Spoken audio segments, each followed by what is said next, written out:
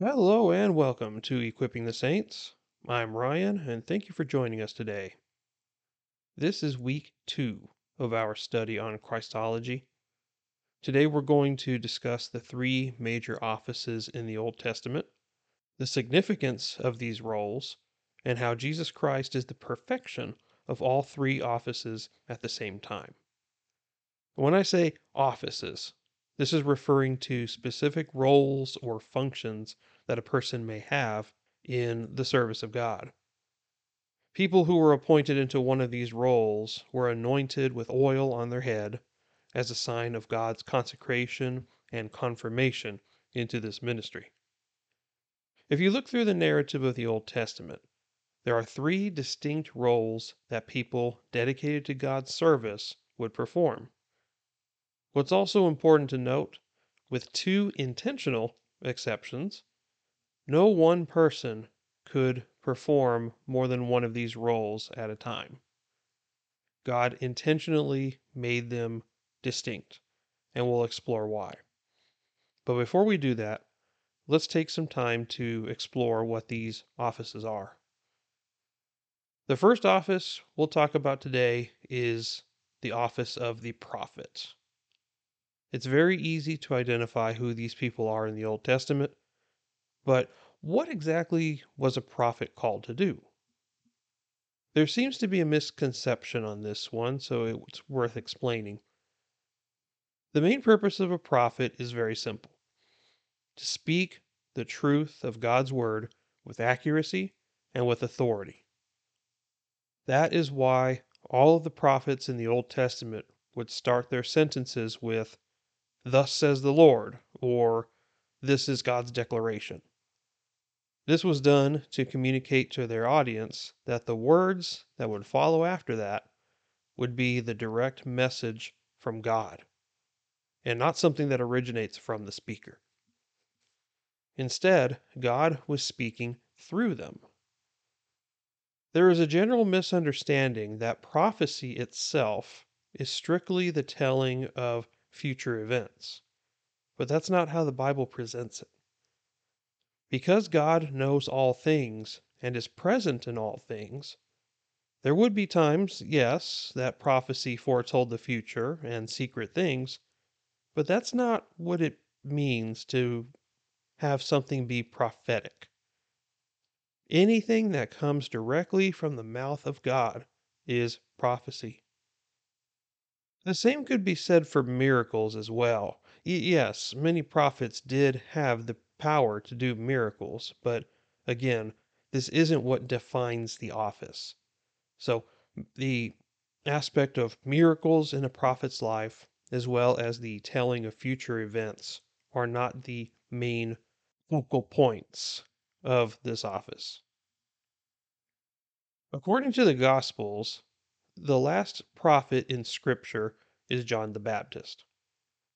Luke chapter 16, verses 16 through 17 says, "The law and the prophets were proclaimed until John." So it ended with John. "Since that time, the gospel of the kingdom of God has been preached, and everyone is forcing his way into it.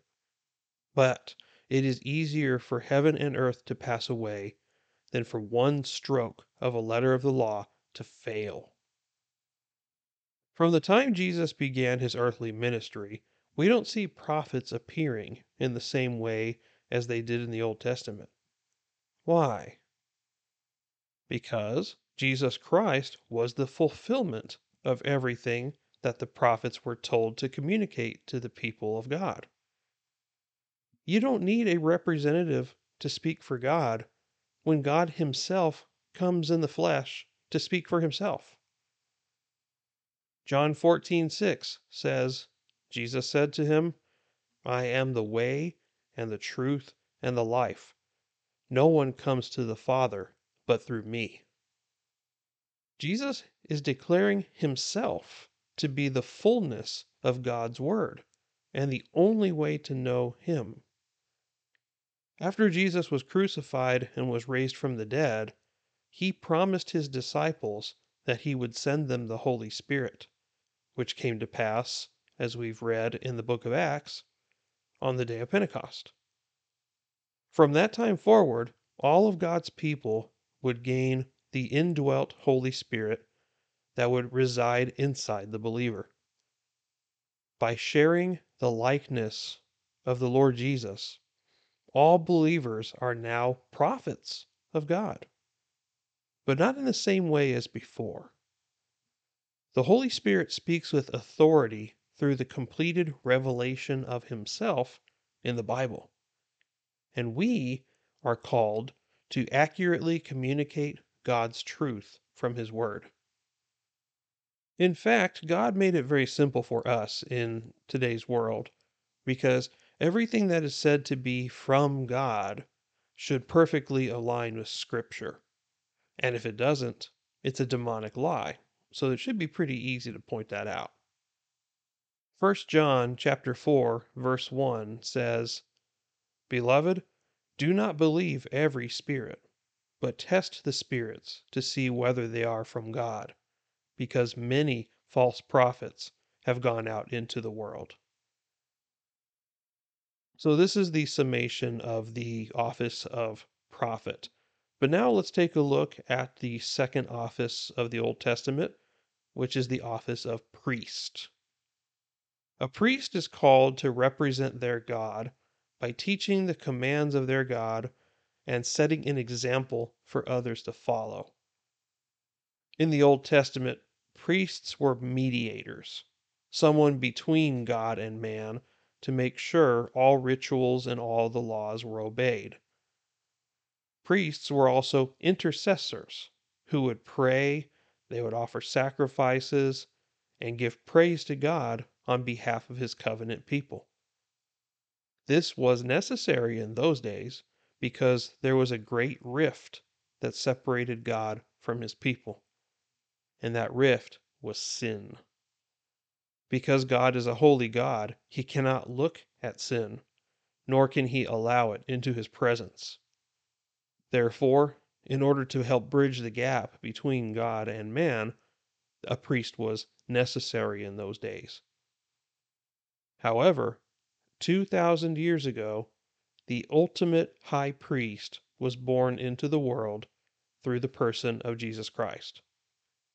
Even before he was appointed to this office of high priest by his Father, Jesus displayed his authority in how he spoke to the people of Israel.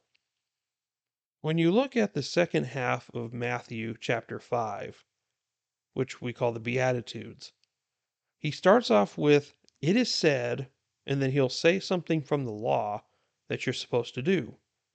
But then he follows up by saying, "But I say to you to do this." For example, he'll say, "It is said, do not commit adultery.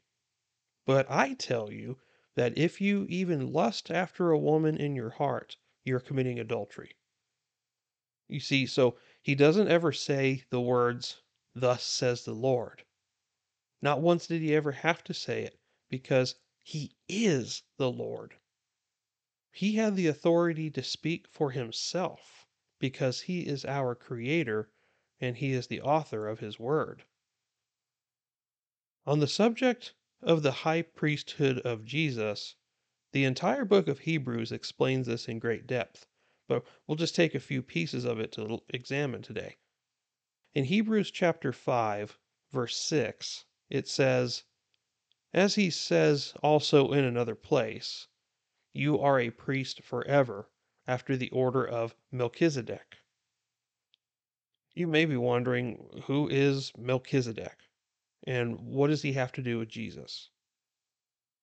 In Genesis chapter 14, we read how Abraham fought against a group of kings in order to rescue his nephew Lot. On their way back home, he was met by Melchizedek, king of Salem, whose name means the king of righteousness. He was identified as priest of the Most High, and he blessed Abraham after his victory. Abraham then offered a tithe of 10% of the spoils of war and acknowledged him as being a priest of God. In the same way that Melchizedek had no recorded beginning or end, and that he was a priest of God well before the law of Moses was established, then this makes Christ a far greater high priest than any of those that were ordained after Moses. In addition, since Jesus rose from the dead, Hebrews chapter 7, verses 24 and 25 makes sense when it says, "But Jesus, on the other hand, because he continues forever, holds his priesthood permanently. Therefore, he is able to save forever those who draw near to God through him, since he always lives to make intercession for them," and them being God's people, which is us. And because Jesus is both fully God and fully man, he is able to do something far greater than any mortal human priest could. Hebrews chapter 9, verses 11 and 12 say, "But when Christ appeared as a high priest of the good things to come, he entered through the greater and more perfect tabernacle, not made with hands, that is to say, not of this creation, and not through the blood of goats and calves, but through his own blood. He entered the holy place once for all time, having obtained eternal redemption." Since our time of salvation and what the Bible describes as being a new creature, we share many of the attributes of Jesus Christ through the imputation of his righteousness. Therefore, we are now all priests in service to God. 1 Peter chapter 2 verse 9 says, "But you are a chosen people, a royal priesthood, a holy nation, a people for God's own possession, so that you may proclaim the excellencies of his who has called you out of darkness into his marvelous light." This is a tremendous honor and privilege. God's expectation for us is to display priestly qualities in our hearts and lives. In the same way the Old Testament priests were mediators and intercessors, we are also to live in such a way that we point to our great high priest as our only mediator. We are not mediators ourselves, but we are to point to Jesus Christ, who is our great high priest. And as priests, we are called to pray, to teach, and to proclaim the Word of God accurately. So, with that being said, we go into the last office to examine today, which is that of the king. Now, this one is much more straightforward than the others because I think by now we all know what a king is. A king was appointed to be the highest ranking sovereign person who would work for the benefit of those subjected to them. Unlike a government system, the king was the law, and everything that he commanded was to be obeyed. Kings, usually, once they were established, were replaced by someone of their lineage, and this was normally inherited by the firstborn son of the royal family. And not only that, but the office of king was traditionally held for life. So the office of king was permitted by God, but the Bible suggests that it was not his perfect will for mankind. God makes it very clear in 1 Samuel that he had always wanted his people to fear him as their king and not to share this title with a human being. 1 Samuel chapter 8 verses 7 through 8 say, "The Lord said to Samuel, 'Listen to the voice of the people in regard to all that they say to you, but they have rejected me from being king over them. Like all the deeds which they have done since the day that I brought them up from Egypt, even to this day, in that they have forsaken me and served other gods, so they are doing to you also. But why did they reject God as their king? Just like the unsaved in the world today, man wants to be autonomous and independent from God. They rejected God as king because they had no idea, or perhaps no regard, for how much they truly needed him. But God knew how much they needed him, so he had always planned a rescue for his people from the very beginning. Jesus Christ is described in the book of Revelation as the King of Kings and the Lord of Lords. Revelation chapter 17, verse 14 says, "They will make war on the Lamb, and the Lamb will conquer them, for he is Lord of lords and King of kings, and those with him are called and chosen and faithful." And that's us. He was granted this title by God the Father after he rose from the dead and was glorified.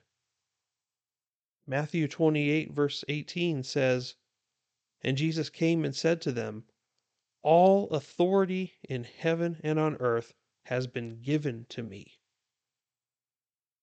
Regardless about your opinion on the matter, the reality is that we all will be eternally subjected to the rule of King Jesus, whether with him willingly in heaven or apart from him in rebellion in the dungeons of hell. But above all that, the most amazing and awe inspiring thing of all is that he has called us to reign with him in heaven. Since we were adopted into God's family with the Lord Jesus as both our Lord and our older brother, we as Christians now belong to a royal family. Beside the book of Revelation, evidence of this can be found in 2 Timothy chapter 2 verses 11 and 12, where it says this: "It is a trustworthy statement, for if we died with him, we will also live with him. If we endure, we will also reign with him. If we deny him, he also will deny us." The Bible shows us how much to look forward to in the life to come. But in the meantime, we are to remain subject to the God that saved us through obedience and faith. So, this is the summation of these three offices: prophet, priest, and king. Now, I mentioned near the beginning of this that each of these three offices were exclusive and distinct from each other. No one person was to occupy more than one office, but there were three specific and intentional exceptions in the Bible. The first one was Melchizedek, who was a priest king, but he was an incomplete picture of the future high priest to come. The second person was King David, who fully embodied the office of king, but he was also partially embodying the other two offices in some way. There's no doubt he was the kind of king that God desired, because David is lovingly referred to as a man after God's own heart. He also was partially a prophet, because many of his psalms foretold future events, specifically about his descendant that would take the throne forever. David also performed priestly service in some way by representing God properly while bringing the Ark of the Covenant to Jerusalem, dancing with all of his might before the Lord, and desiring to build God a house. Despite all of these attributes, David did not completely fulfill all three roles, but he was a foreshadowing of the ultimate God man who would perfectly embody all three offices. Today, we can look forward to the return of our King, who currently reigns on high, and he will come back to take his people home. So while we wait for his return, we have a clear example that we must follow. As believers in Jesus Christ, we are part of a priestly lineage that is to prophesy the truth of God's word to a fallen world. Men, you as husbands and fathers are to embody all three offices over your own families. As king of your family, you should be obeyed as you lead your family in a godly fashion. As priests, you are responsible to represent God in your speech, your conduct, and your actions. As prophets, you are responsible to teach the Word of God and speak the gospel boldly. By acting in obedience to God's Word, we become more and more sanctified as the day approaches. Romans chapter 8, verses 29 through 30 says, "For those whom he foreknew, he also predestined to be conformed to the image of his Son, so that he would be the firstborn among many brethren. And those whom he predestined, he also called. And those whom he called, he also justified. And those whom he justified, he also glorified." This is our Lord Jesus Christ, our prophet, our priest, and our king. And he will reign forever in all three offices. I hope you enjoyed today's episode as we explored some of the things that Christ embodies as being prophet, priest, and king. And we'll continue to explore him in greater depths as we go on through the weeks. That's all I have for today. Thank you for listening. I'm Ryan, and we'll see you next time. Take care, and God bless you.